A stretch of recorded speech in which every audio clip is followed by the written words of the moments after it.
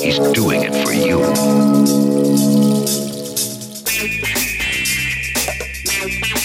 You believe in Jesus? Yes, I do. Well, you're going to meet him. My name is Paul Kersey. How's my life? Never make a death wish.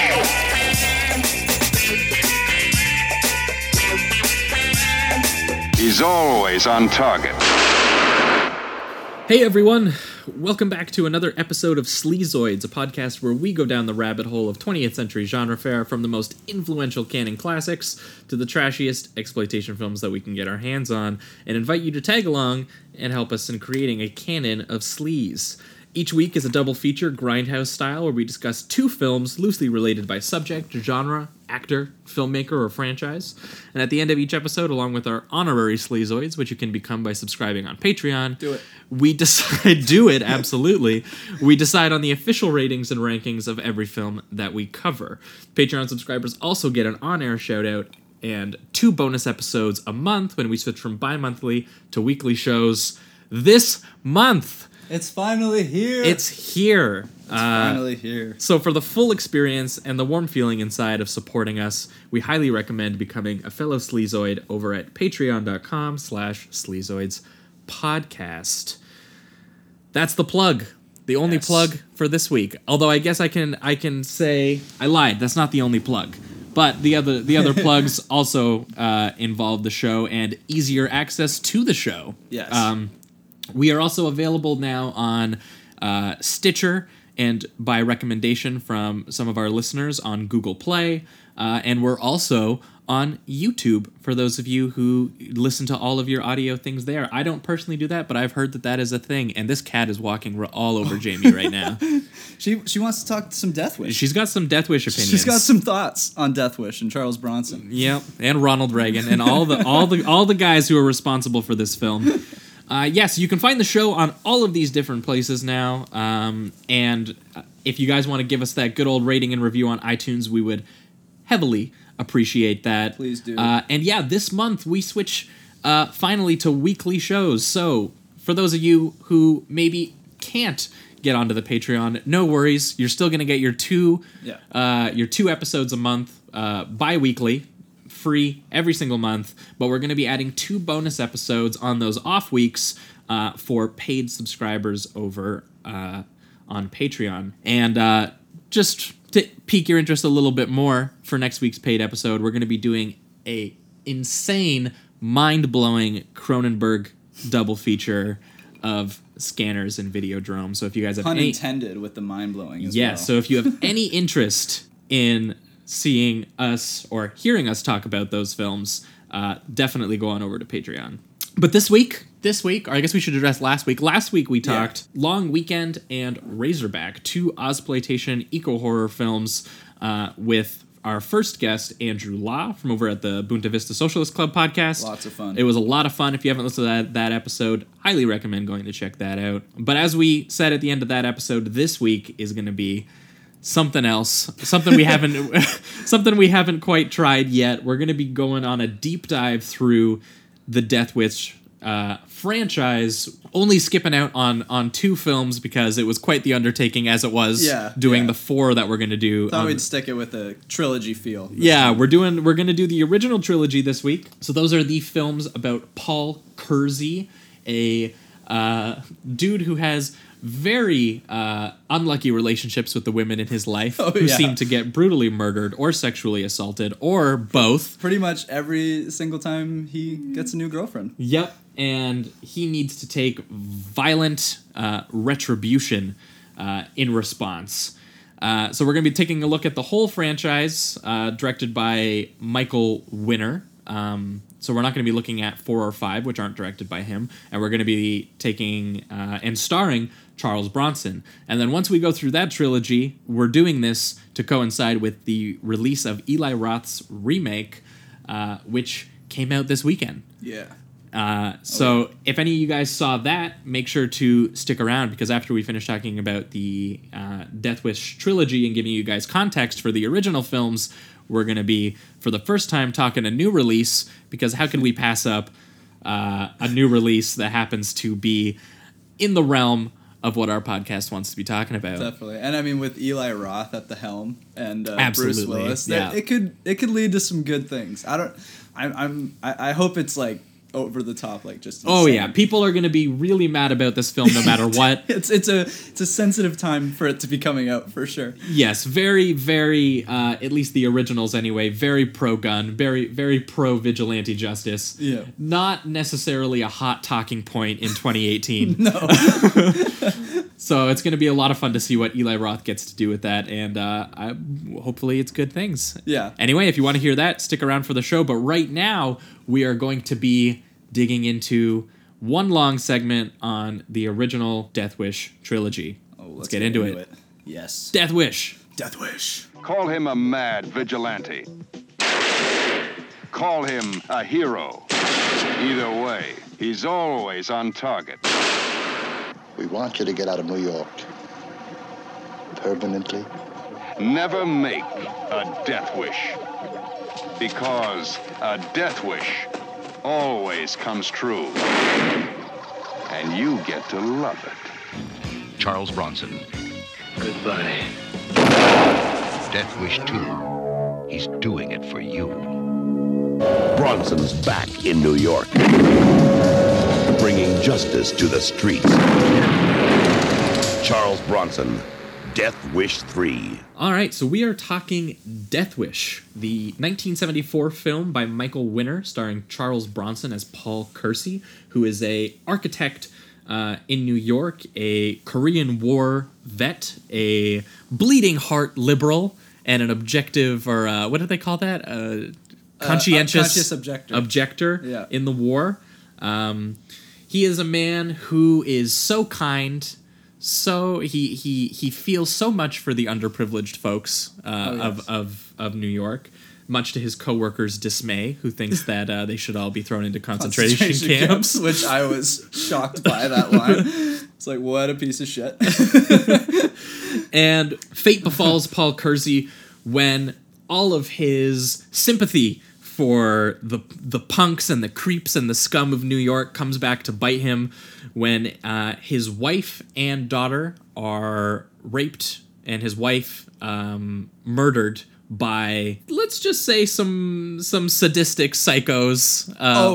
One being a very young debut feature film of Jeff Goldblum. Which I gotta say, quite shocking to watch. A little bit. I was like, yeah, I'm just used to him being that warm presence, you know what I mean? And he was completely the opposite in this scene. Like, he even has that, like, he turns to the camera right before the certain type of sexual assaults, and it's pretty horrific. Yeah, so Paul's wife and daughter are brutalized by these muggers, I guess. They go a little farther than mugging, but I would go as far as to say that it's really hard to understand the motivation of kind of any of the people that are attacking him. Right, and that's a theme that happens really throughout the entire series, I find. Yeah. These muggers, they're portrayed, it's not like, it's not Bloods and it's not neo-Nazis. It's a very diverse group of people, to be honest, for a gang. Yeah. And they don't seem to have any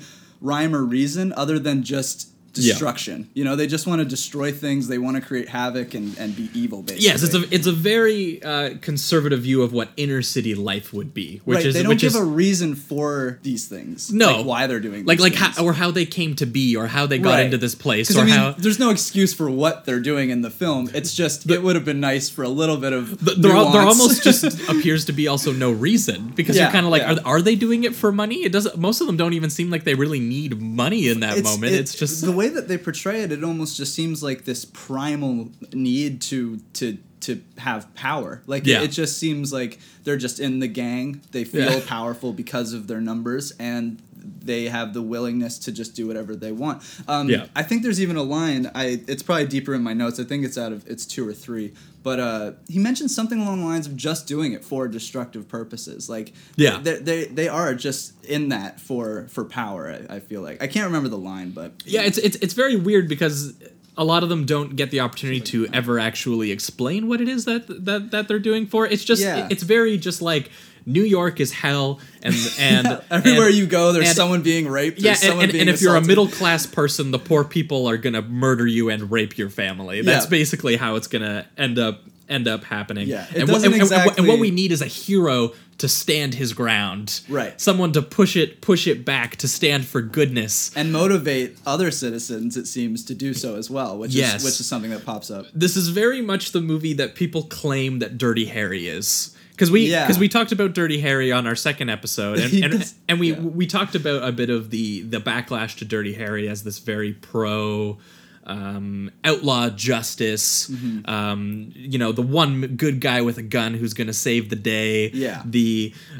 But the one thing that Dirty Harry realizes that I think does better, I think. Yeah, and realizes that these movies don't a lot of the time is that those are dark impulses. That Harry doesn't come off it. It's not a great portrait of him. He doesn't seem a lot of the time like a good guy. He's almost seems like an anti-hero, kind of. I mean, yes, he's more hero, but it's. He does have, like, his vigilantism. In the filmmaking, you see him being pulled down by them, that he's going into the abyss, and he's not really actually fixing it. He's more just getting his own sort of sadistic pleasure out of it in his own way. Scorpio is making him become almost down to his level. Bringing him down, Yeah, and that Harry seems to, like, really, he has a really good time. There's this very smug, like, self-satisfied kind of feeling that he gets of it. And he understands Scorpio and his violence because he feels similar impulses that he does. Right. He's just found a legal way, or at least mostly legal way to channel that. Which and then in contrast, you got Kersey, who's painted as just a hero. That's it. There doesn't seem to be any questioning of his character at all. And there's not, or at least a lot of it. Yeah, and there's not much of an inner life for him beyond that. Like Dirty Harry, the cops question him, but no citizens do at all. No, in fact, they praise him. Yeah, and they're just like, oh, he's doing these great things. But the one thing is that the filmmaking for something like Dirty Harry, it's interested in the psychology of Harry as a character. Mm-hmm. You get sort of like this taxi driver bit of like this dude's got some issues. Yes. Oh, yeah. And here, Kersey is a very normal man. And apparently in the book version of this, he does kind of have a similar descent where he becomes the villain. And the author of the book has since said the movies suck because they're not how I wrote this character. Right. Like when Kersey eventually does go into his vigilante crusade and he goes down, at first he's doing this stand your ground type thing where he's just sitting and waiting for people to attack him so that he has an excuse to shoot them. Yeah. And the first time he kills someone, he goes home and he's a little shaken, he vomits, but beyond that, after that, he's fine. He's full Rambo after that. Oh yeah, and then after a while he stops even waiting for people to mug him, and he's just kind of like waits for them to like pull out the weapon. Yeah, and then he's just like, all right, now it's time. He waits for the most minimal excuse for self-defense that he possibly can, and then he does it. And then he starts going with the one-liners, and he starts doing, and he's having a good time. Especially in 2 and 3, like they'd really start to develop the old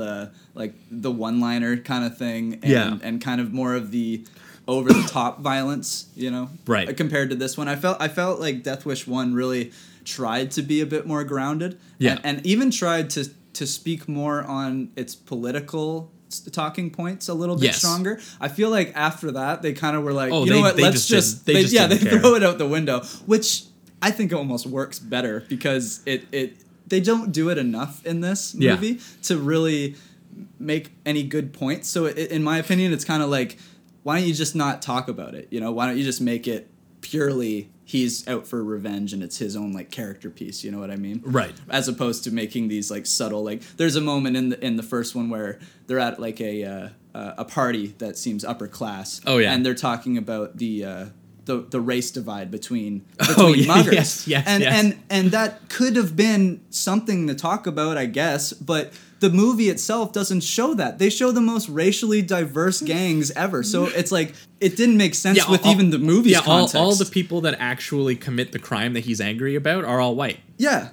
They're because the movie doesn't really especially in the first one. I find that as they go down, they start to like mix the races within the gangs more. But in the first one, I think it's all three. And honestly, dudes. I feel like it was a response to people talking about these movies in this way. And what's funny about that party scene is that lady's argument that what would you like? You would like a racially diverse muggers. Right. It's the right wing version of identity politics. Right, yeah. Right? Yes, dead on. Exactly. It's like that's not going to help either way. So I mean, like we gotta. Oh yeah. So it's just you would think the answer would be confront the systemic issue, which is why are these people at all doing what mugging? they're doing? And there's no part of the movie that addresses anything to do with that. It's just it's more depicted as just like a jungle where you're gonna walk in. That's a perfect way to. You're gonna walk in. And something bad's gonna happen to you, and the people who are gonna do chaos. it are gonna be the weakest people among society a lot of the time. And even like I don't know if it's in the first one, but there's even segments where like there's just people talking on the phone, and in the background, and it's not even focused within the background, you can see people being mugged. Like it's just like no matter where you go in this universe of Death Wish, there's just gangs and they're mugging people. Like, it's everywhere. It's a total fantasy. The idea that this is that this represents like some sort of world. And one of my favorite bits about this is that I read that apparently when they were filming the subway scenes, because a lot of scenes of him riding the subway, the MTA, the New York Transit System, apparently gave them all of the filming to do for inside the subway carts to subway carts that didn't have graffiti on them. Okay. Because at the time, they thought that graffiti was just like a passing trend, and that they didn't and they didn't want to encourage it or condone it in any way. So they didn't want to put it in the film. In the film, so it's so interesting. So it's the cleanest subway in the world, despite the fact that this is supposed to be like a nightmare reality version of New York. That is so weird. And it's just so indicative of how much this is just trying to be made up. Yeah, it's being like, well, that's so odd. If this is like a nightmare dystopia version of New York where violence is just everywhere and all the poor people are just going to rape you at any second. Too, like the culture within it as well. Yeah, but like you won't acknowledge the actual reality even. Yeah. Even in the design, it's bizarre. I didn't know that at all, and I didn't really notice. More so, I guess, because I was just so focused on the fact that every single person seems to be a mugger, and if you're not, you're just like a guy with a gun. And not to mention the subway sequence is the first time where he shoots them. And then they're already dead, and he shoots them again, and you're like, he starts. That's where like you can feel that he's almost he's becoming. I don't want to.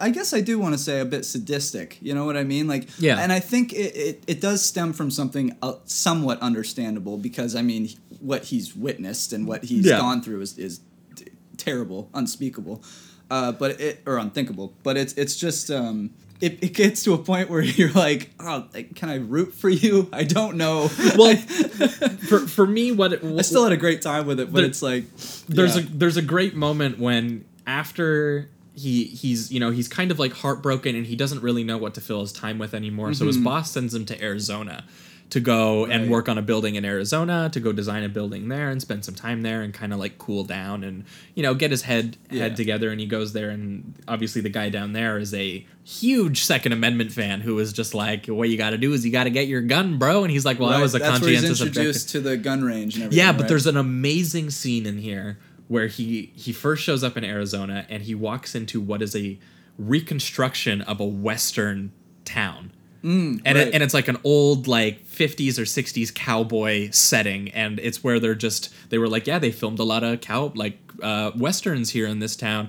And he sees like this mock gunfight between these two dudes where they're settling their differences by just gunning each other down. Yeah, they'll battle in the street. Yeah, and it sets up this story as the very old, tried and true cowboy versus criminal story. Yeah, which is just interesting because back then the cowboy was a lot of the time the law, or even if he was an outlaw, he was a dude who just took down bandits, right? Yeah. So he took down people who were, going through and maybe ripping through Indian villages, or they were ripping through just farming towns and stuff like that. Right. Where the morality is much cleaner because you're just like, these dudes are just robbing these towns and robbing these, both people who, it's devastating them. They show up, they pillage, they leave, basically. Exactly. They're not a part of the community. So, and that's how it frames this story. The issue is that it obviously it's much stickier when you try applying that to middle class versus poor in the 1980s, where there's a much different dynamic between those people than bandits and cowboys. Right. And I feel like... And it's almost like it wants to paint that world as this to give you that mindset for people who believe that kind of thing. It wants you to get into that point of view of like, oh, you're a dude in New York who has a concealed carry permit. Well, you're Clint Eastwood. Yeah, right. And you just got to shoot the dudes who are, homeless on your corner or whatever. Yeah, deal with it. Exactly. Be the man. Protect Which is your family. obviously just super fucked up. Right, exactly. And probably led to these movies being as popular as they were, especially this first one. Apparently, I read that they actually raised the ticket price for the first movie because it was doing so well, which they only did for similar movies at the time. The only other movie they did it for was The Godfather. They're like, we got a Godfather on our hands, boys. we got to up this thing. So clearly people ate this shit up, and especially at the time where And I understand it completely. I mean, that's the thing. It's like the political aspects of the film I wholeheartedly disagree with. You know what I mean? But the movie makes a compelling case filmically, it doesn't address a lot of topics in it, which is why you just kind of go, which is what doesn't sit well later, which is where something like Dirty Harry does kind of address these things. Right, and they address it head on. Whereas Death Wish, they just sprinkle it in there. You know what I mean? Here's a dialogue here. Here's a line here, and it's kind of like this is literal exploitation, where it takes real world things that were happening, where Reagan was implementing these law and order policies. They're going to have a war on drugs, and they're going to have a war on crime. Where the only way to take these guys down and take these societal problems down, these scum down, was to just shoot them, to take them out like cockroaches. Get them out of here. Which obviously we're looking at it now with 40 years of context. For sure, yeah. None of it worked. We still got drugs. We still got crime. Probably more.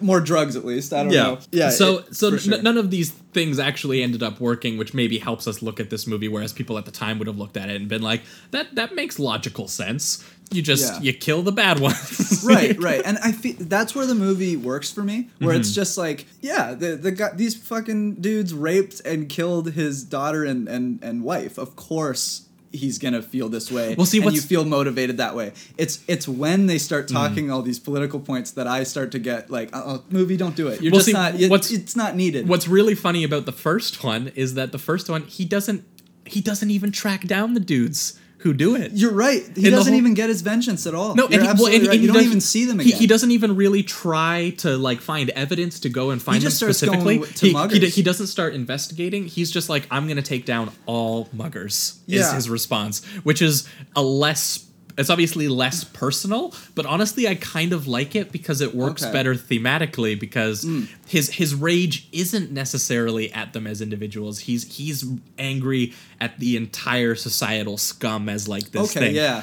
Which is something they try to fix in the second one. Because if we move on to the second one real quick. Because I actually had something there. Because I like the second one. I do. Yeah. And the thing is about the second one is I think I like it because of the more personal aspect of his mission makes one. more sense. Yeah, it made more sense to me. I honestly think that they pulled back on some of the political stuff that they were doing. At least the head-on dialogue that they were doing in the first one. They tried to make it a little bit more respectable, I think, which is a little funny because it's these are almost pure exploitation. Oh yeah, so it's like it still doesn't stray away from just making a lot of poor people look like muggers and rapists and whatever. Yeah, but I think that's the reason that I still like the second one, is because I felt like more of that personal vendetta compared to the first one. Because the first one he just goes off the rails and he's just kind of like, fuck muggers. Yeah, because in the second one the rape happens again, which I find a little. It's not. It's almost like unnecessary. It is at this point. Is it necessary to have rape? Because it's a beat for beat remake in terms of the setup, the actual setup, where it's just like he's living a normal life. The women in his life get brutally raped and assaulted, murdered. And then but this time, instead of just being like, I'm going to get back at all muggers, or I'm just going to fight back against, the abyss and the scum in general, I'm going to take down the guys who specifically invaded my house because I saw them. And I know some capacity of, who they could be. The issue with this one, I find, is just with the second one? Yeah, okay. Is just that at the very end of the first one, which I think has a really great ending. the shot and the little nod to the because camera. after his whole crusade, the police, one of the detectives eventually does catch up with him and says, "Get out of town." Right. Like, unfortunately, you have a lot of popular opinion with the public, and so I don't want to arrest you. I don't want to be the bad guy. Just fucking get out of my town and stop. They were basically like, stop being a headache for us. Yeah, you decreased crime by 50%, so we're gonna let you Which go. is that just kind of thing. Absurd. It's like, that's how it works for sure. So yeah, and they send him off.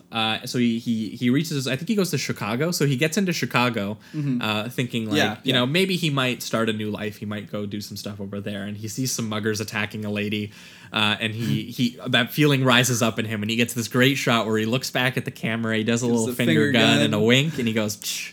And the clear implication is that he's not done. Yeah. His mission is going to continue in Chicago. Yeah. He doesn't give a shit what you think of him. Like, hell is unleashed now, which is kind of a cool idea, which I think mirrors more of what we like of Dirty Harry, that there's no putting him back in the bottle anymore. Like, he's out. He's seen this world, and he's been a part of it, and he is going to continue. Yeah, so it's a great way to end that film, and I really do like it. And then when we come into the second one, everything's fine. He's back living his normal life again, which didn't make any. Yeah, and which I agree with you there. I didn't like I wish they stuck with Chicago, because Chicago is known as having a pretty rough. He definitely would have went into some very, very black communities at that point. Maybe that's why. Probably. But to be honest, I mean, in LA, I'm sure it's pretty racially divided as well when it comes to most gangs and stuff. But they didn't stray from it in this one. I mean, every gang has like three white guys, three black guys. It's like they split it down the middle. It just seemed with number 2, they were just like, okay, we need to reset. Which didn't work for me, because what I liked most about the first one was that there was no reset. There was there was no closure on that situation. And then when we start this one, the movie feels like it has to break him again. That it needs to have him. It needs to be an even more vicious rape and an even more vicious murder. Because that scene where she jumps out of the building and falls on that spike, I was like, oh my god!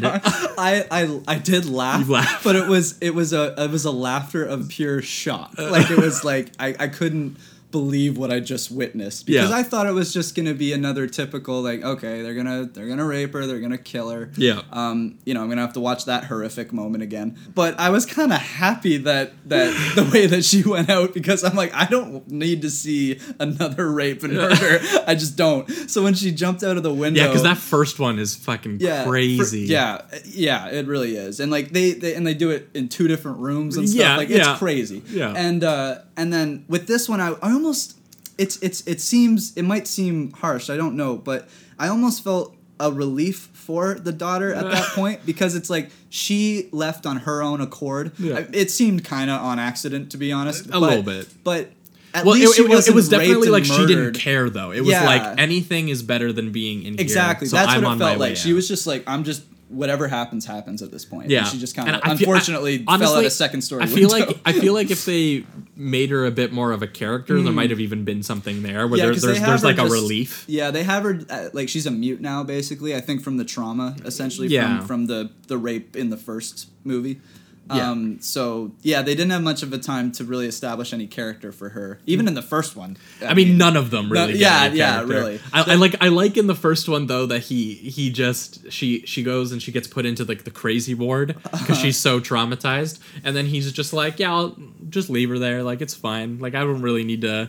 Like, it's cool. I'm just gonna go do stuff. And even the son-in-law, of her personally. Yeah, almost based on his character alone. Like, that would be more his character, I feel like. To have her at home and for him, because he feels protective. He feels like he's the only one that can do it. He doesn't even trust cops at this point in the second one. But it feels truthful to me that his mission for vengeance overtakes his actual vision, his mission for protection. Okay, yeah, for sure. Because like that makes just like that to me is interesting that he makes that choice. I don't know if it's intentional or not on the movie's behalf. Some of the movie is hard to tell when these themes are being intentional. But kind of like in Raw Deal when Arnold Schwarzenegger just completely forgets about his wife. Yeah, and then they mention it at the end, just to have that little tie on the like it makes sense to me that he gets swept up so much in this like destroy the punks that he completely just forgets about why he's even doing it anymore. He's just kind of like he's in the zone now. Yeah, for sure.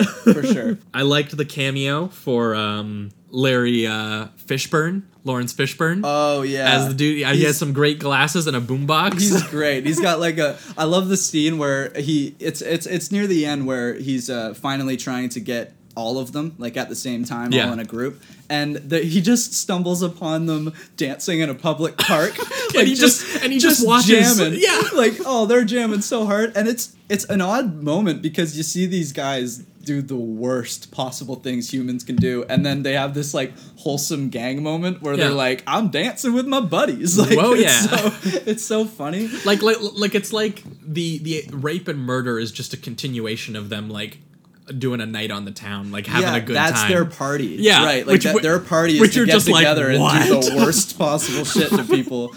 And they do feel strong because they're with their gang. I think the line I was actually speaking about earlier was that they feel strong when they're in numbers, and I think actually it might be Fishburne that says that, his character, and I think that's where it comes from. It's like that they're essentially basically saying that these gangs do these things because they're in a crew, and that's where the power comes from, I guess. I love the line that he has in that second one though, where he right before he shoots the one, he asks him the do you believe in Jesus? In Jesus. You're about to meet him.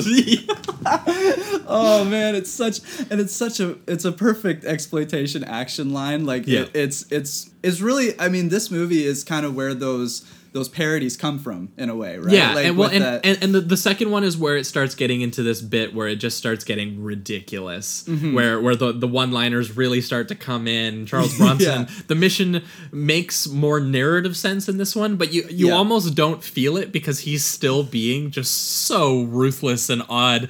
And he thinks of himself as a superhero by this time, I feel like Batman, basically, the vigilante. Which brings us into Death Wish 3, where he's literally a superhero. Oh yeah, he's full on. He's just a superhero for like the Law and Order administration. Yeah. He's even got like his own like Alfred in a way, because he's got like the apartment above the street gang that he kind of just monitors, like it's his bat cave, and then he's got the guy that's informing him of kind of what's been going on in the community, which is his Alfred. Like I was getting some big Batman vibes off of Death Wish and just certain themes and stuff. Well, the funny vigilante justice man.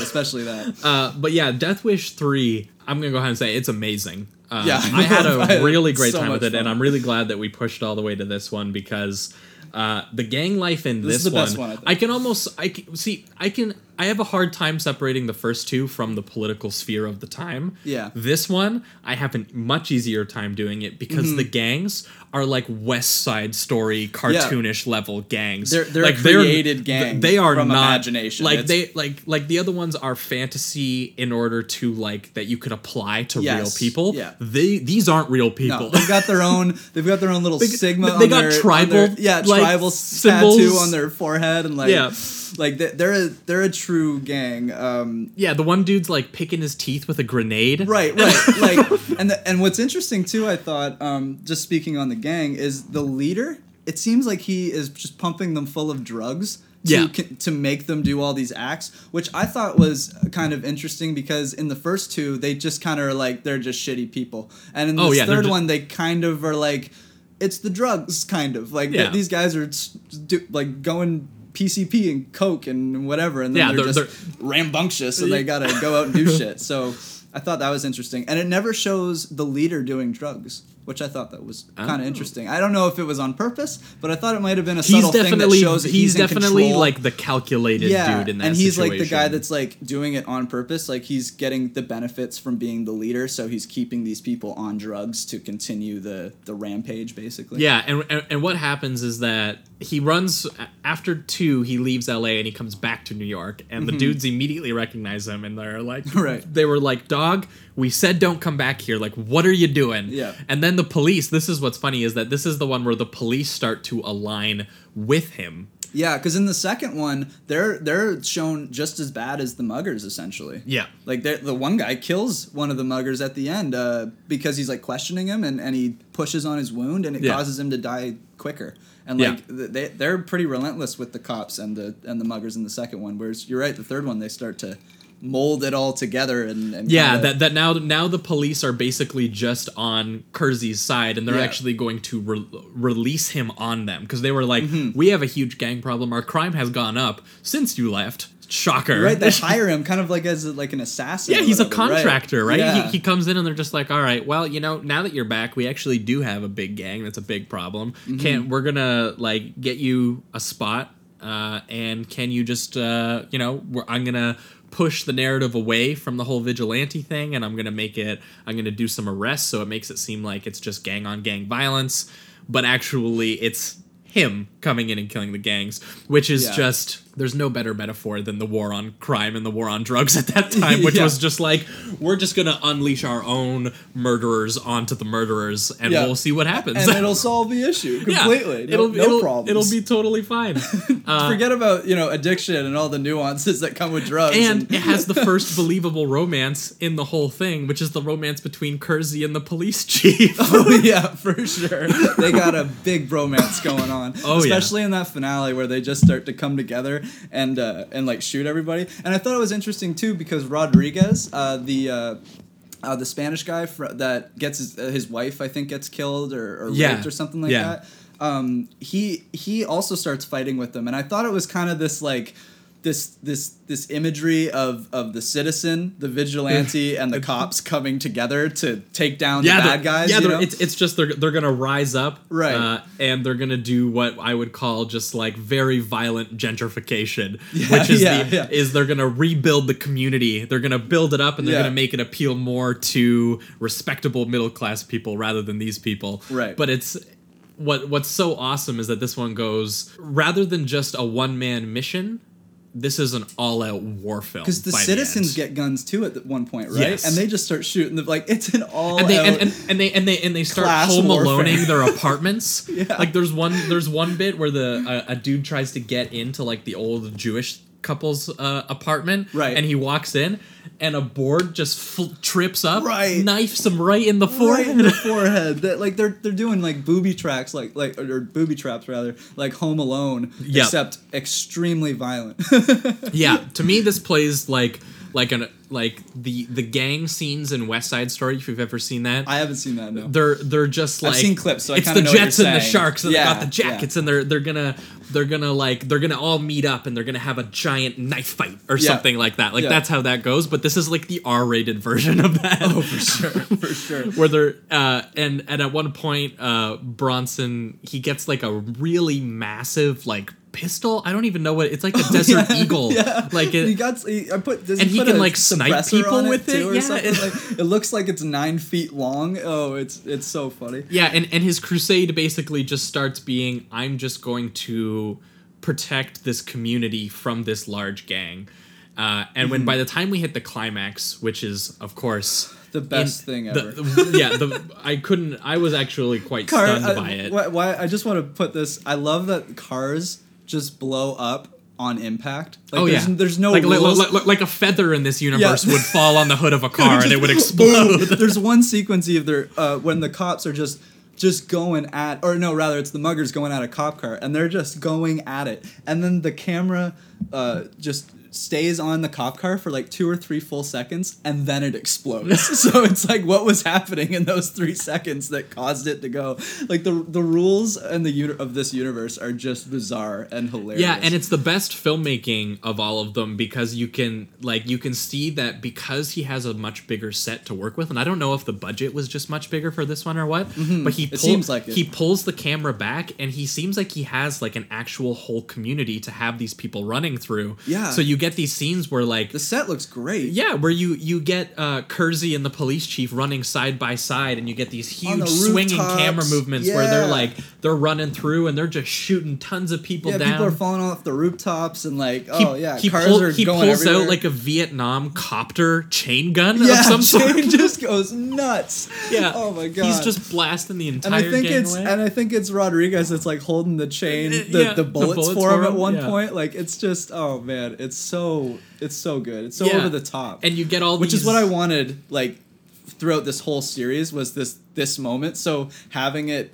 kind of build throughout Death Wish 1, Death Wish 2, and then Death Wish 3, where it just kind of like they just go over the top. They forget every rule that they had, and they're just like, we are doing all out warfare. It's kind of like a low budget American version of like what John Woo would eventually master in the 90s, which is just like this ballet. The only thing that's missing is doves in this. Yeah, man. It's like a ballet of just like bullets and gun smoke and fire, burning bodies falling off of buildings. Yeah. Just into the brick rubble that's below from the buildings that have exploded. Yeah, and it's like a full 15 or 20 minute sequence. It's huge, yeah. It's a big finale. Yeah, and it just...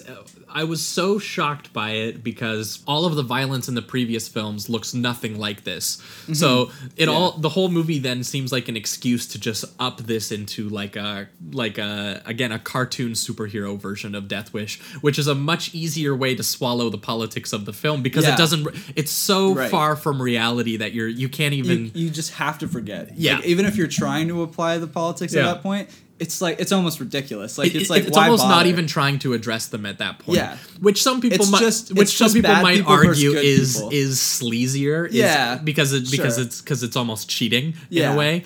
But for me, it was the same with number 2. I just kind of I was able to let go and just enjoy what was happening. Like when the dude flips all the cops on PCP. Yeah, that's an incredible sequence. He literally tackles like 10 cops. Oh yeah, dude, I was losing it after a harpoon to the chest. Because my girlfriend was sitting there and I was just like, yeah, he just flipped a cop. And she was like what? Flipped. And then looks up and then he's flipping another cop. He does it like 5 times. And I feel like the second one was kind of a transitional movie to the third one where they're like, oh, we can get away with a couple weird and quirky things like when it comes to the action. And then the third one, we see that they just go all out. And in some cases, I think they're pretty self-aware of the comedy that is brought because of all this violence and over-the-top craziness. Oh, yeah, and now he's protecting, like, super diverse people. Like, they're very much leaning into the criticisms of the other films as well. Yeah, oh, yeah, for sure.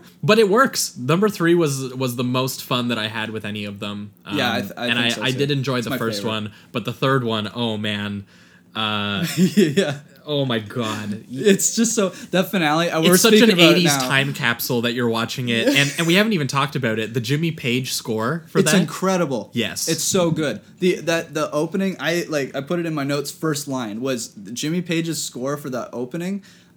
Is amazing. There's so much intricate work. Like these Death Wish movies have really good scores. Even the first one. Mm-hmm. I think he actually was a part of the second. There's even really good cinematography in the first one as well. Yeah, and I think Jimmy Page was a part of the second score. I think he got brought on because I heard he was neighbors with the director. Oh, okay, that's cool. You can tell because like the scores start to get just more intricate as they go, and then by the third one, there's some really, really complicated like bass lines going on and synths and like Jimmy Page went nuts and shout out to him. And he has so much action to actually score over top of in that one. Rather than just a scene where like he walks up on some muggers and they're like, and it's hey, give us your money. And ominous, you know. He gets to have like that the hi-hats are going and like because it's like this is where we start to see the 80s come in, which is kind of where we got Raw, which we liked so much about Raw Deal as well. Yeah, definitely. Which is where the action became more of these like you want these gargantuan cartoon men like Arnold Schwarzenegger with giant guns, just machine gunning everything in sight.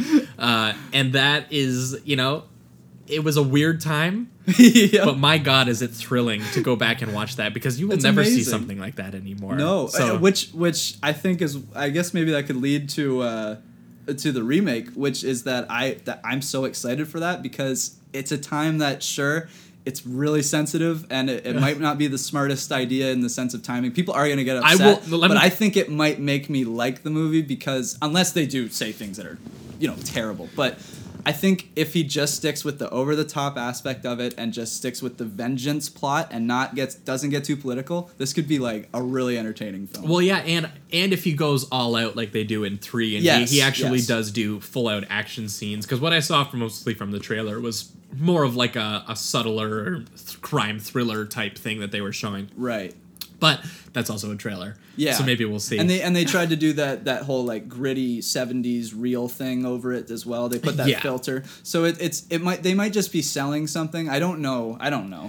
We're going to find out. Yeah, that's very true. We're going to talk about it real soon here. But yeah, so those were the 3 Death Wish movies. I guess we should get into the reductive rating round on all 3. Yeah, sure. Let's do it. So since we got 3, yeah, I guess I'll do mine, and then you do yours, and just do all 3 back to back, and give your slight reason for maybe why. So the first one for me was a 3. I did appreciate the filmmaking. We didn't even talk a whole lot about Bronson, but I actually do like Bronson in the role as well. He's odd. It's because he's not the most charismatic man, but he there is presence to him that I feel like works in these films, sure. And especially in the first one. I feel like some of the filmmaking and a couple choices in the writing really work, and his performance really work in that. And we already broke down what we the disliked or disagreed with. Yeah, the fact that full on addresses certain political issues in a total unrealistic, total garbage way that totally promotes terrible ideas. Yeah, but. We hope that people just take the entertainment values. With that being said, there was a lot still to like about the first one. The second one, I gave a 2. Mm-hmm. I feel a little mean about it only because I don't dislike it that much more than the first one. For me, it was just I struggled right from the very beginning with it, with the thing that I told you about, how they try to break him again. And they didn't need to. And they totally basically just rewrite the ending of the first film, which was one of my favorite parts of the first film. Yeah, because it's a mix. It's got that nod of a sequel and the nod to the audience that his character's moving on. But it's not terrible, because it extends, it just does the same movie, and it extends a couple new things with, again, some of the action. There's some entertaining scenes in it, too. Yeah, some of the action. Like that cop scene, for instance, is one of my favorites. Yeah, some of the action gets really cool, and there's a couple good moments in it. And then 3 for me was a super easy 4. Oh, yeah. Because, oh man, that mostly it's the finale, even though there was some other great moments in there. But yeah, the fact that they lean into the full-out cartoon version of this makes these films a lot more enjoyable and easier to swallow, and it made the filmmaking better. So for me, it's just like it reduced the things I didn't like, and it made the stuff that I did like even better. So that's all you can ask what's for, to lose there? So yeah, so the first one gets a 3, the second one gets a 2, and the third one gets a 4 from me. You. Sweet. For the first one, I'm gonna give a 3. I thought it was a solid action flick. I felt his vendetta story completely. Yeah. I did think it was odd that they didn't he didn't get vengeance, because it seemed like that was what the movie was, at least starting as the theme. So that was kind of odd to me. Like we said about the political aspects of it, I obviously disagree with a lot of what they're doing in that regard.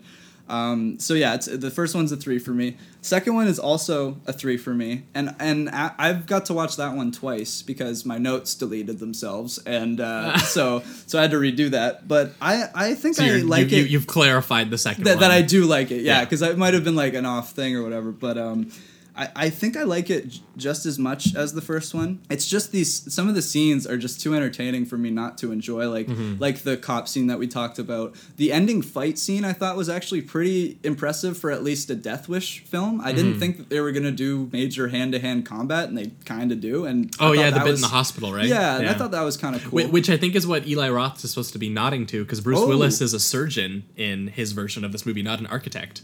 Oh, really? So do you think he might be going to like Death Wish, like he might be meddling a few of them and not just the one? It could be. I would be cool if he did an ultimate 2-hour like trilogy and like we end with a 20-minute giant warfare. Yeah, he might be kind of like trying to remake in tone like the whole franchise in that kind of sense. Okay. So we'll see how it goes. Yeah. And so with the second one, I'm gonna give it 3 as well because of those reasons. I still had a lot of fun with it, and I did like that it felt like an actual vendetta story because he goes for those specific people. But I agree with you that it was unnecessary for them to break his character again through the same means as they did the first one. I didn't need to see a worse rape scene. It just wasn't necessary. But I'll still give it a 3. And then the third one, I'm gonna give a 4. For the same reasons you said.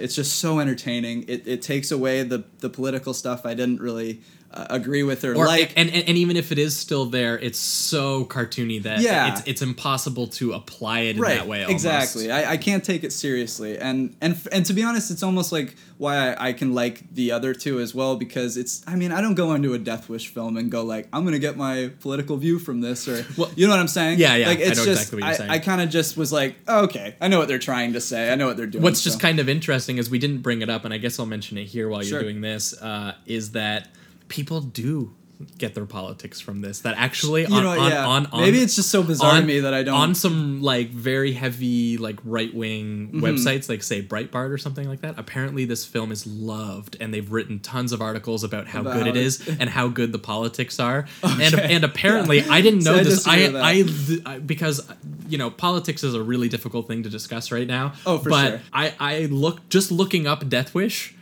I found out that apparently Trump name dropped it at one of his rallies, saying when he was on the campaign trail, saying that he has a concealed carry license in New York and that he's basically gonna go Charles Bronson. and it led to the crowd. It led to the crowd chanting, "I kid you not, Death Wish, Death Wish." Oh man, I don't like the man, but he's entertaining.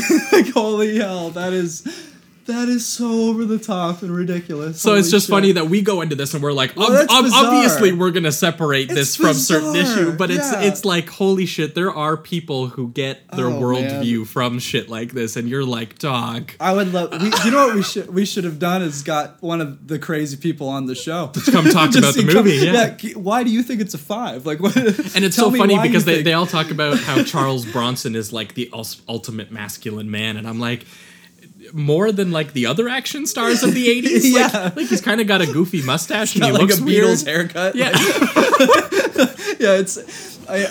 That is so odd to me. It's just because I would never watch this movie, and like there are movies that the politics are very obvious, and I would just disagree, and I'm like, no. And on this show, we're going to talk about a lot of movies that have politics we disagree with, and that doesn't.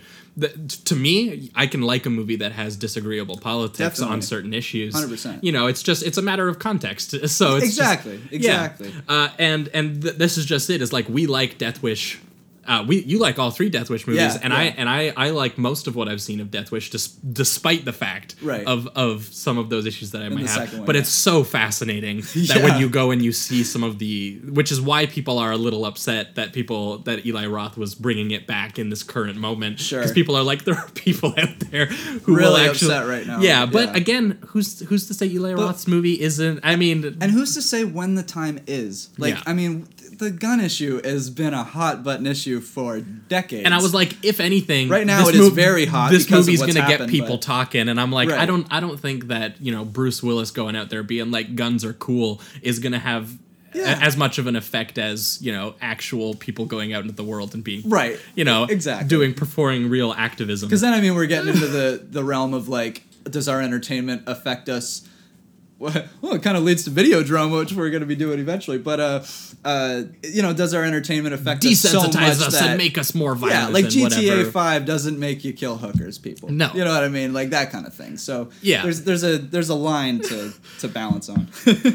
But yeah, so it's really fascinating, and we're glad that we had an opportunity to go back and watch these movies, because I had never seen any of these movies before. So I've heard about them for it was years, a lot of fun. So yeah, those are our thoughts on the first 3 Death Wish movies. Now we skipped 4 and 5. Yeah, I eventually probably just on my own. Yeah, exactly. Yeah. I'm gonna go check them out just to complete the whole series. But we figured that this was enough context for you to kind of get into the realm of getting ready for a remake of the original. Yeah. Which is what we're gonna do right now. Oh yeah. Is we're gonna go check out Eli Roth's remake and be right back with our thoughts on that one. I'm excited. Stay tuned for that. Time of death. The next 3 seconds. You're not a cop. Somebody has to do it. Starring Bruce Willis as judge, jury, and executioner. It's just been a crazy week. This guy in the hoodie, they're calling the Grim Reaper. Is he right for taking the law into his own hands? He's become a folk hero. You look much better. Whatever you're doing, keep it up. I will. Death Wish. Rated R. We're talking Death Wish 2018. We just got out of the movie. We are back. We're back. Fresh out of the theater. The magic of time and the magic of editing. Yes. We're back with you. We just finished talking about the original 3 Death Wish films by Michael Winner. Which were fun. They were fun, yes. Absolutely. Especially that the third one. Good Lord. That finale is a supreme finale. But as we said, this is a pretty rare opportunity that the new theatrical release happens to line up with our show's taste in mind. Perfect. So yeah, we it's kind of like the Kill Bill thing. Exactly. When that popped up. We just went down the Death Wish rabbit hole, so why not see what a modern day 2018 Death Wish looks like? Yep. And with Eli Roth behind it, right? Yeah. I was thinking that we were gonna see a really over the top, crazy, violent, maybe even offensive movie. And I don't know about you, but I was a little disappointed. I don't want to jump the gun too much. But you said right before we were going to watch the movie, you said the worst thing that this movie could be was boring. That if it was good, excellent, it's a good movie. Sure. If it was really bad and really, really trash, over the top offensive, just complete trash, yeah. That's probably also valuable in its own way. Liked that too, yeah. And do you know what? We like trash. Obviously, we talk trash all the time on this show. Started the show. So this movie, I think, ended up being exactly what you feared. Yeah, it was right. It was totally like banal. Yeah, it was smack dab in that middle part where it's just kind of. It was like Eli Roth was afraid to go there, which I'm shocked by. He's never afraid to go there. I've never seen a film that is restrained by Eli Roth. You know what I mean? Well, I'm not as familiar with some of his more newer stuff, but before we went into this, the one movie I rewatched because I needed a refresher on was Hostel.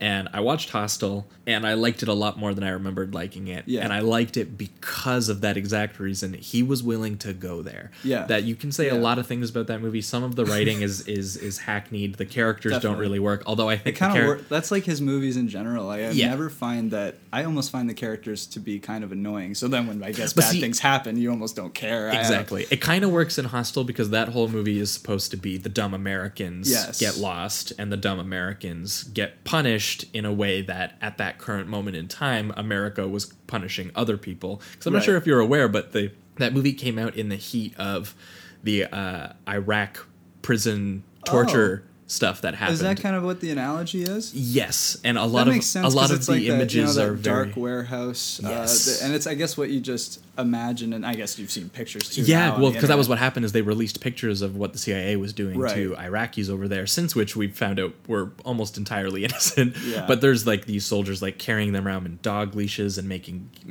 smearing like piss and feces and vomit on them and like raping them and all this kinds of stuff. And his images in Hostel really do get into that space of you're in a dark warehouse. This dude is about to be able to do anything to you, and the way that he uses bodily fluids in that movie, like when he puts the ball gag in his mouth and the dude's like vomiting into it, it's a horrifying thing that you're watching, and it's controlled by something. It's not like someone just kidnapping somebody and putting them in a basement and that's it. This is like not a government run thing, but it's like a corporation essentially. It's a most dangerous game riff where the dudes just want to kill for sport, that the highest bidder can pay to just kill a stupid American, and all of a sudden you have the Americans on the side of this. So like that's an interesting way to take real life horrible images, to take Eli Roth's own penchant for trash and exploitation and gore and to translate that into something almost meaningful in that way.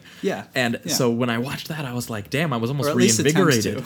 I was reinvigorated. I was like, man, Roth maybe could make a Death Wish movie for sure. When I heard that Eli Roth was behind this, I had actually high hopes, not for a masterpiece, but for something that was going someone be who was willing something to look at, to go put his hands in the mud and make something totally vicious.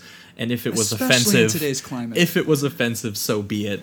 Because you're making a Death Wish movie, this movie is going to inherently be offensive. Yes, so go for it. Exactly. Do it. And they've already made these movies. It's not like it's not like he's breaking new ground with this kind of commentary. No, he could have the older movies go way further than this one does, and I am shocked. I'm absolutely shocked. I was okay. For instance, let's just get into kind of this plot. We're just gonna get into it. We're both pretty disappointed. We actually haven't had a chance to speak about the movie. We had to return home silently, not speaking about the movie. So we're about to like unload, and this is gonna be a bit of a different vibe than our usual chats. Might be a little more of this. sporadic, but I think you'll get some good times out of it. Okay, before we get into it though, sure. Tell me a thing that you liked. Okay. Because I have a feeling that this ratio is going to be very, very different. Well, so maybe we should get into some of the stuff that we enjoyed. The moments that Eli was being Eli, I liked. Like there was the carjack moment. That was like pretty fucking. It cuts away a little fast, but I guess I agree. I think I could have used an extra second, which sounds disgusting, but I mean, like within the movie's context, it's definitely the goriest kill in the movie. Yeah, like you see 100%. That dude's head get flattened and the pieces come out, and 100%. But all the other kills kind of disappointing. They're kind of just shots. Like they're just like he's just shooting people, and it's not in interesting ways. It's kind of just like things you've seen in every action movie. Hold on, I was gonna say my note on it was that they kind of felt like those weird, like quick comedic slasher kills. Like you know what I'm talking about? Like there was audience members laughing at certain deaths, and I don't think the intention was to laugh. Do you know what I mean? Like, I think the way that he films it, maybe because it's so violent, you're like, whoa, ha, ha, and I think they are kind of gags in their own way, like the way that a certain dude's head or when his neck like snaps and stuff like that. That was pretty crazy. And I think he is trying to put some sort of comedy into it, but at the same time, they do just feel like that very quick. Like Jason grabs someone and does something silly with them, which is such a weird tone to strike when you're doing like an action, what should be like an action thriller kind of movie. Yes, and instead you're doing like I don't know. There's in a slasher movie, the horror works there. Yeah, I didn't feel the horror here because it's just it's not that kind of movie. It's not really there. And then even the three dudes, the guys that set up his whole vendetta and all that stuff, which I guess would be Goldblum. And again, Death I was Wish surprised he didn't go there with it either. Right. That's what I was gonna say. Is that I'm watching this. I'm watching the scene, and I know that what's about to happen, at least, or what I think is about. In to happen. every single Death Wish movie, someone gets raped and murdered that he knows. Right. And so he's. Oh, I have to go to work, honey. Oh, so you guys are gonna be home alone? Well, I wonder what's gonna happen. Yeah. So sure enough, it's the scene, and I'm sitting there. And going, it's shot just like a stupid home invasion movie, right? Yes. I'm sitting there going. I was feeling suspense because I'm like, Eli Roth is about to show me a fucking home invasion, rape, murder. Yeah. This is going to be crazy. And I was I was in my chair kind of mentally preparing myself for what I'm about to see Eli Roth And he cuts away. And he cuts away. He doesn't even show the death.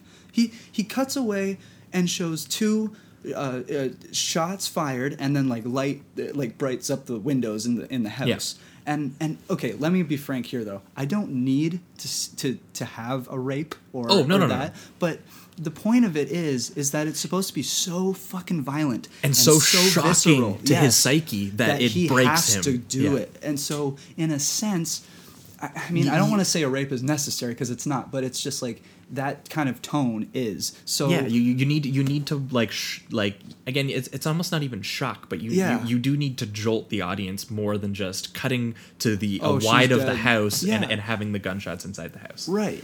It's just it's nothing compared even to the first two Death Wishes, especially like even just gross, performances might have added something to that though. Even if the home invaders were a little more, I don't know. I liked their masks. Yeah, I will say they that. were creepy. I thought they were pretty creepy. They were basically just like, it looked like a human face over their actual face. Yeah. So it looked like this. It looked like they were like the masks almost looked like real people, but distorted. So that was and cool. made their teeth kind of look weird. Yeah, and that was kind of cool. Like some of the.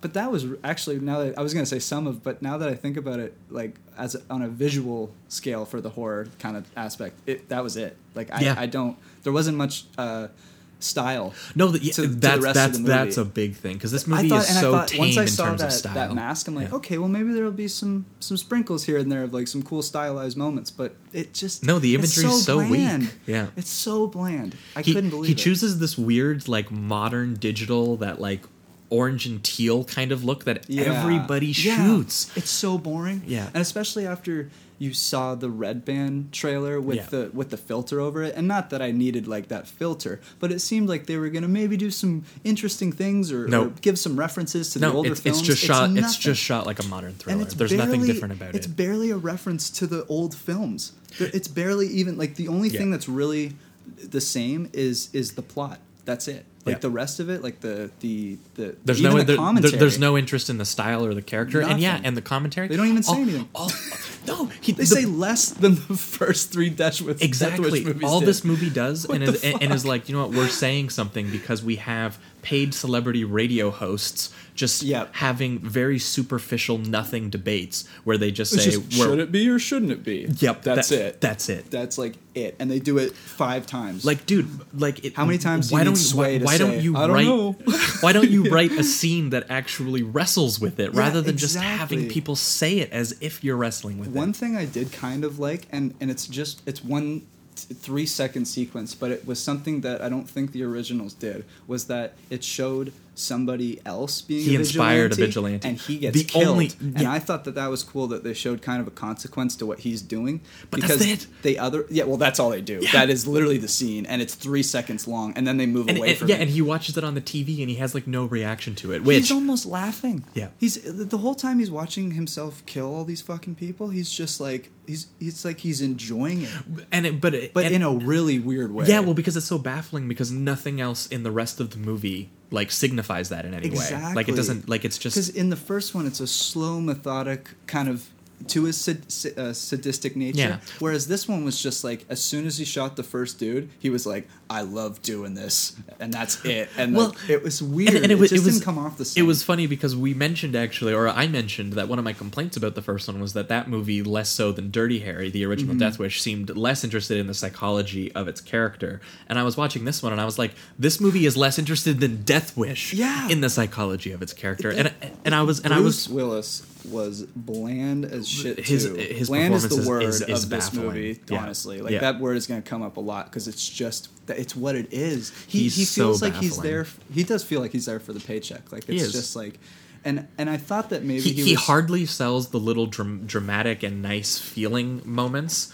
And I was like, okay, well, I wouldn't, maybe we shouldn't expect that of Bruce Willis, even though in his prime he could, he was charming. He was killer. And I was like, okay, so he can't do family stuff anymore. He's old and grumpy now. That's just the way his face sits. So. But he couldn't even do like the murder scenes and stuff. Like he would just he was blank faced the whole time. Even when he was finally getting his vendetta, like the final scene where he does the little trick table thing and then shoots the which dude. They set up so go, obviously, and you're just like, there's no suspense at all. I'm like, well, he's next to the table. Yeah. I mean, they clearly set that up in the first half hour. He just went to the gun store, like, oh my. They set everything up too. They set like when he talks about that dude's tattoo, the MJ thing. He's like, oh, you're a Bulls fan? I'm like, oh, I wonder if this dude is gonna pop up again in the plot. Yeah. Like, it's just everything is spelled out. There's no details to this movie, so the few details you do notice, are just plot mechanics. Exactly. That they're nothing to do with character. Exactly. That they're just there so that things make sense later on. Right. It has nothing, like, there's no interest in any of the details of the actual characters or the people in his life or even the actual, like, communities that they're talking about. Mm-hmm. Again, even the original Death Wish movie, I felt more motivation for what the guys were doing, and we complained that we didn't feel anything there. Yeah, like we were already kind of on the fence, but like for his, I guess like Bronson's performance is pretty subtle, like even in the original ones. Yeah. But how Bruce Willis took that and made it even less like charismatic is baffling to me, because Bronson never has a huge moment where he's like Arnold Schwarzenegger in It Up, or and that was the whole thing about cool guy. Bruce Willis was, in comparison to Schwarzenegger and these other dudes in the 80s, he was the everyman, right? Like he was like the normal dude who would walk through these exceptional situations and would have a little sarcastic comment and a little smirk, and I don't know, maybe that just doesn't apply here, but I also feel like he's not bringing it here. No, like he feels. Well, he had one line that it didn't work because the rest of the movie is so boring. But like it was, I can't remember it, but he does try to have one of those, like, you know, in the second one where he's like, you know, do you believe Jack. in Jesus? Or right, yeah. It was before he's just like, you're not going to kill me. He's like, no, Jack is. And he pulls the Jack and it squishes his head, which again is one of the only moments that has life in this movie in general. And it's also one of the few times where the fact that he's a surgeon actually comes into play in the whole thing. Because I was curious the whole time, why did they make him a surgeon instead of an architect?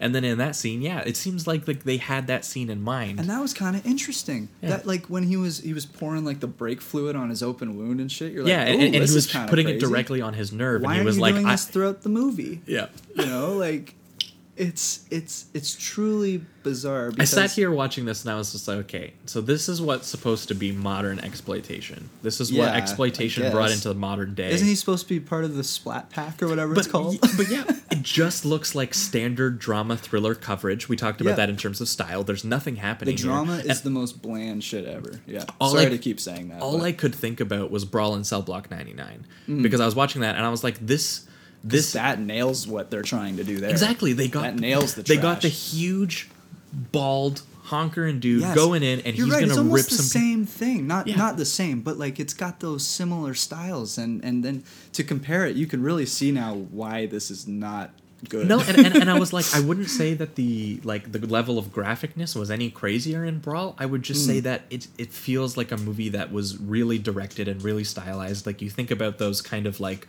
wonky, unique images of him in the prison, and the way that they use Vince Vaughn's form and his body and the way he moves, and especially the way that they cut the action, where it's just these brutal, blunt hits. Yeah. There's nothing that here. This is just standard gunfire coverage. Yeah, and you're like, why? Yeah, and you can almost you almost see hints of like, it was almost like Eli had the second director do all of the drama, and then he did anything that involved violence, because when like violence was on the screen, it was kind of interesting. It was kind of there, like the Jack part, and then his like the leg part, the brake fluid, like we mentioned. Yeah, and the dude who falls down and like breaks his neck like snaps into like a U. Yeah, like that part was pretty crazy. So there's hints of Eli having Eli is fun that he seems to have in every film. Yeah, but then I still wish there was more of it. Oh, for sure. I wish it was sprinkled throughout the entire movie, but it seems like he has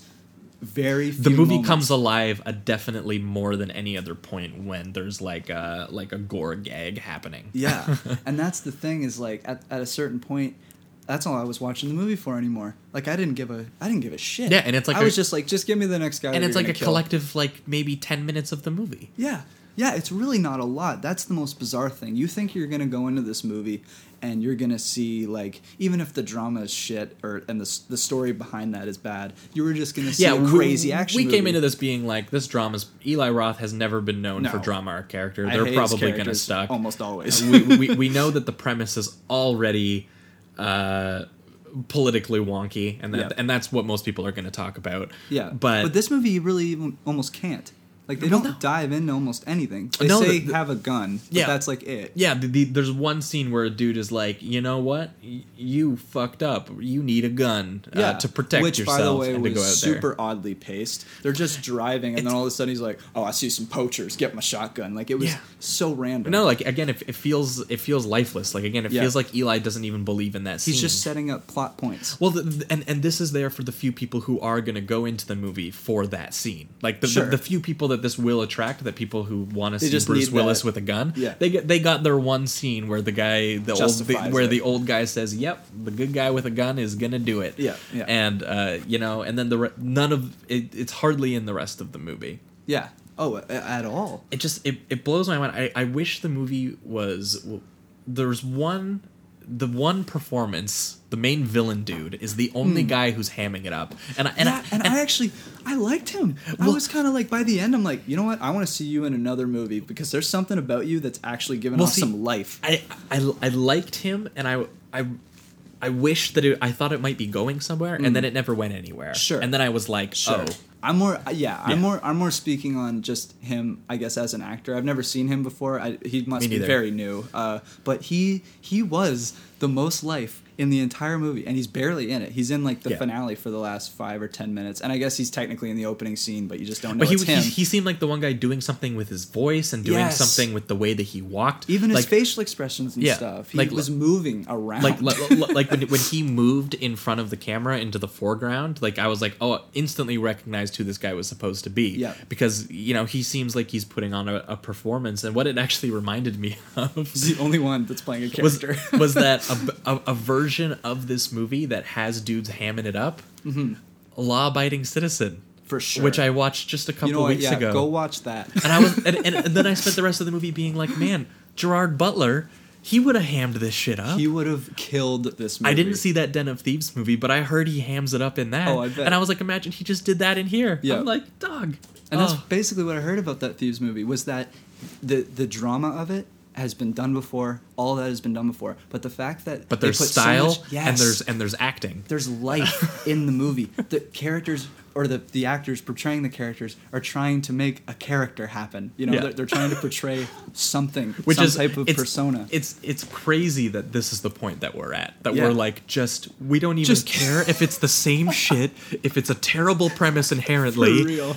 Just like give us something with life and have actors do something. Yes, please, for the love of God. Like, that's the point we're at when it comes to trash like this at this point. Yes. And you're like, oh, I just don't get how I can watch The Green Inferno and which I haven't seen, but you've made the case that his violence in that is there's like body mutilation and brace yourselves because it's kind of gross.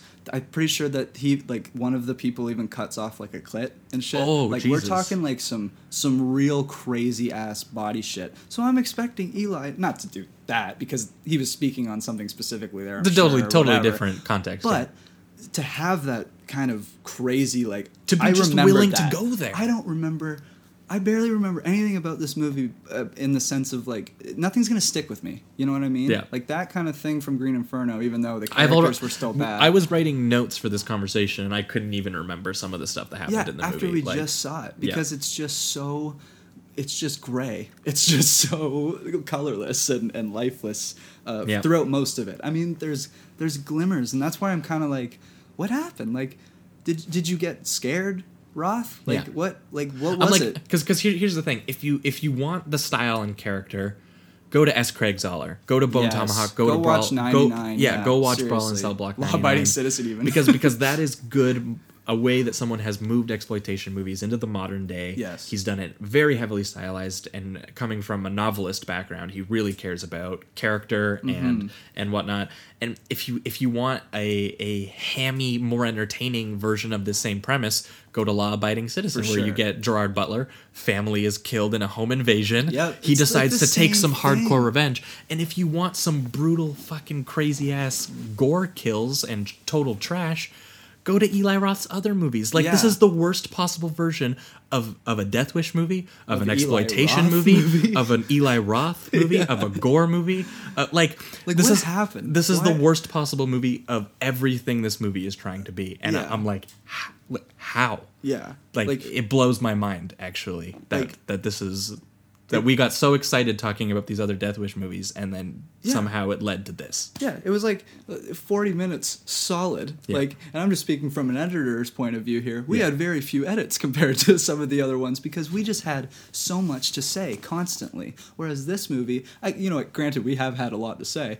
It's just not been positive for the most part. And I mean, I don't know. I was very disappointed in this movie. Yeah. One thing that was super odd is how I mean, I guess it's just because, again, there's no character in like hardly at all in this movie. Mm-hmm. But the daughter who gets attacked in a home invasion is in a coma, wakes up, is told that her mom is dead. Yep.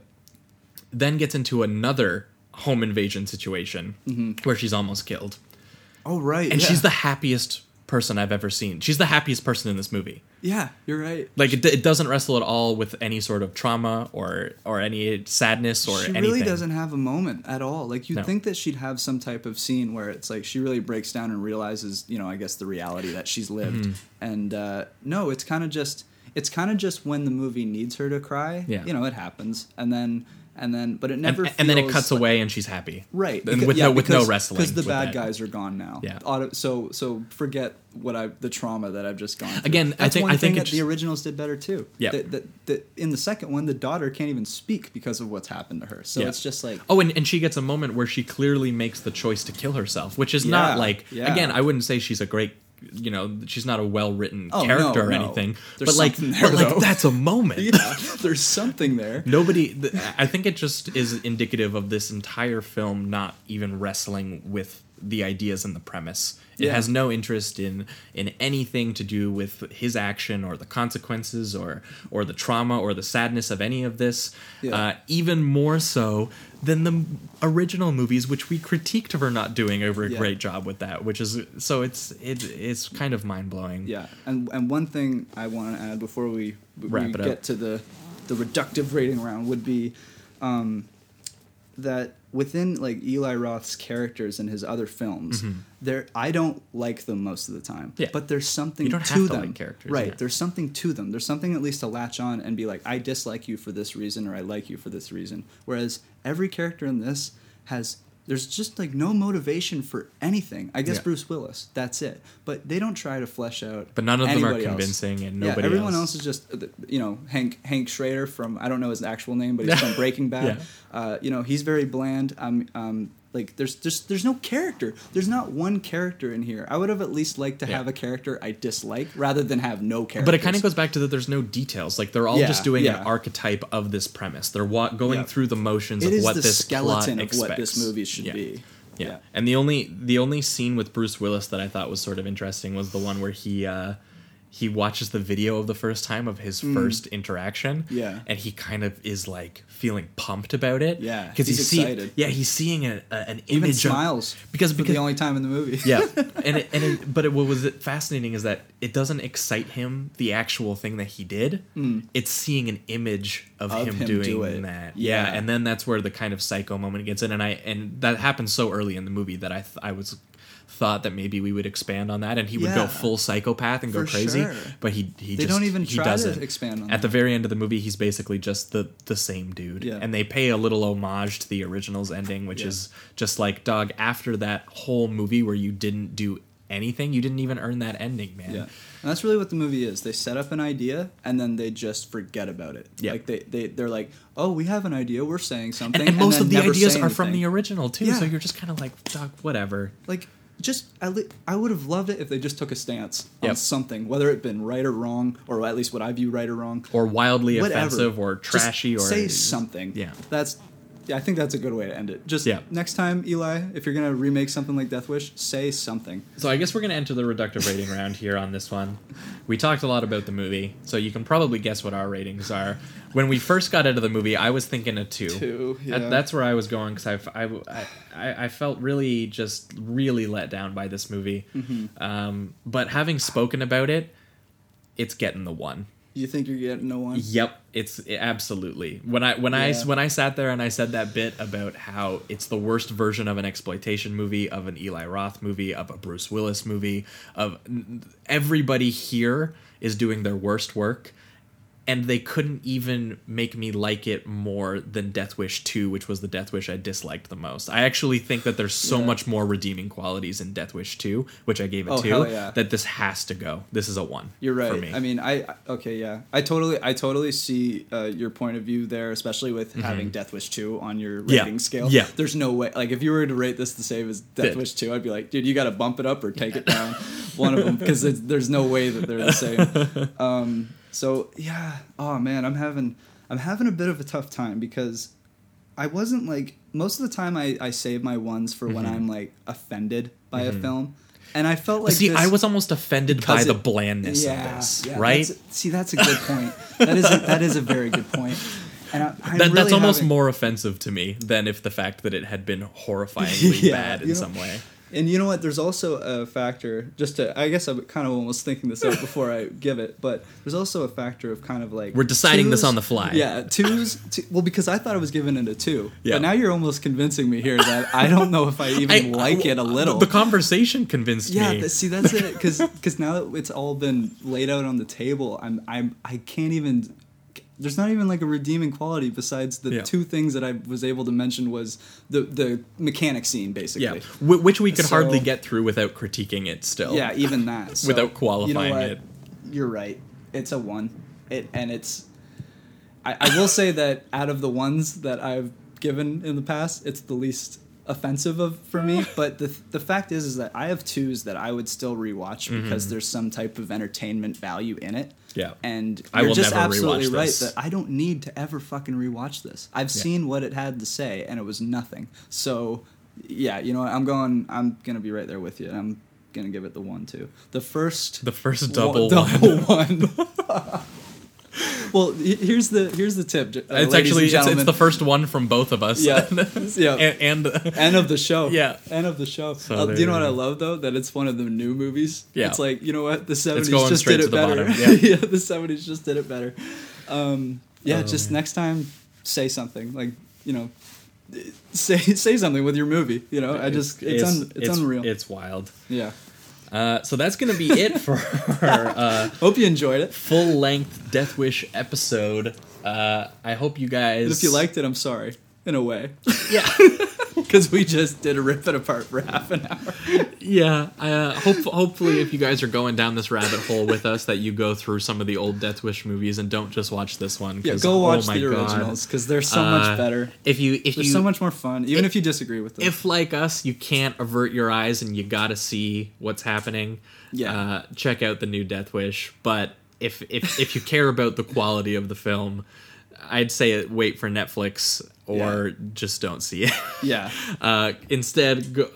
Instead, I think I'm gonna go watch Death Wish 4 and 5 because they're probably more. Just go watch the original Death Wish and go. You know, if you want that story that's more modern, like you said, Law Abiding Citizen, and what was the other one that you mentioned again? Oh, I was saying either if you want more exploitation that's stylized, that's great. Yeah. You want to go to S. Craig Zahler for his Bone Tomahawk, Brawl and Cell Block. If you want a Death Wish premised movie that actually goes full psychopath on both the actual violence, that prison scene where Gerard Butler stabs that dude. That stayed with me. And the one where he saws into the dude and has him totally paralyzed so he feels it all. Yep. Like that, Law Abiding Citizen. And then they walk into the warehouse and everything's you see everything. That movie's nuts. So if you want a Death Wish remake from the 2000s that actually does it, go to that, or James Wan's Death Sentence with Kevin Bacon, which is actually a feature-length adaptation of the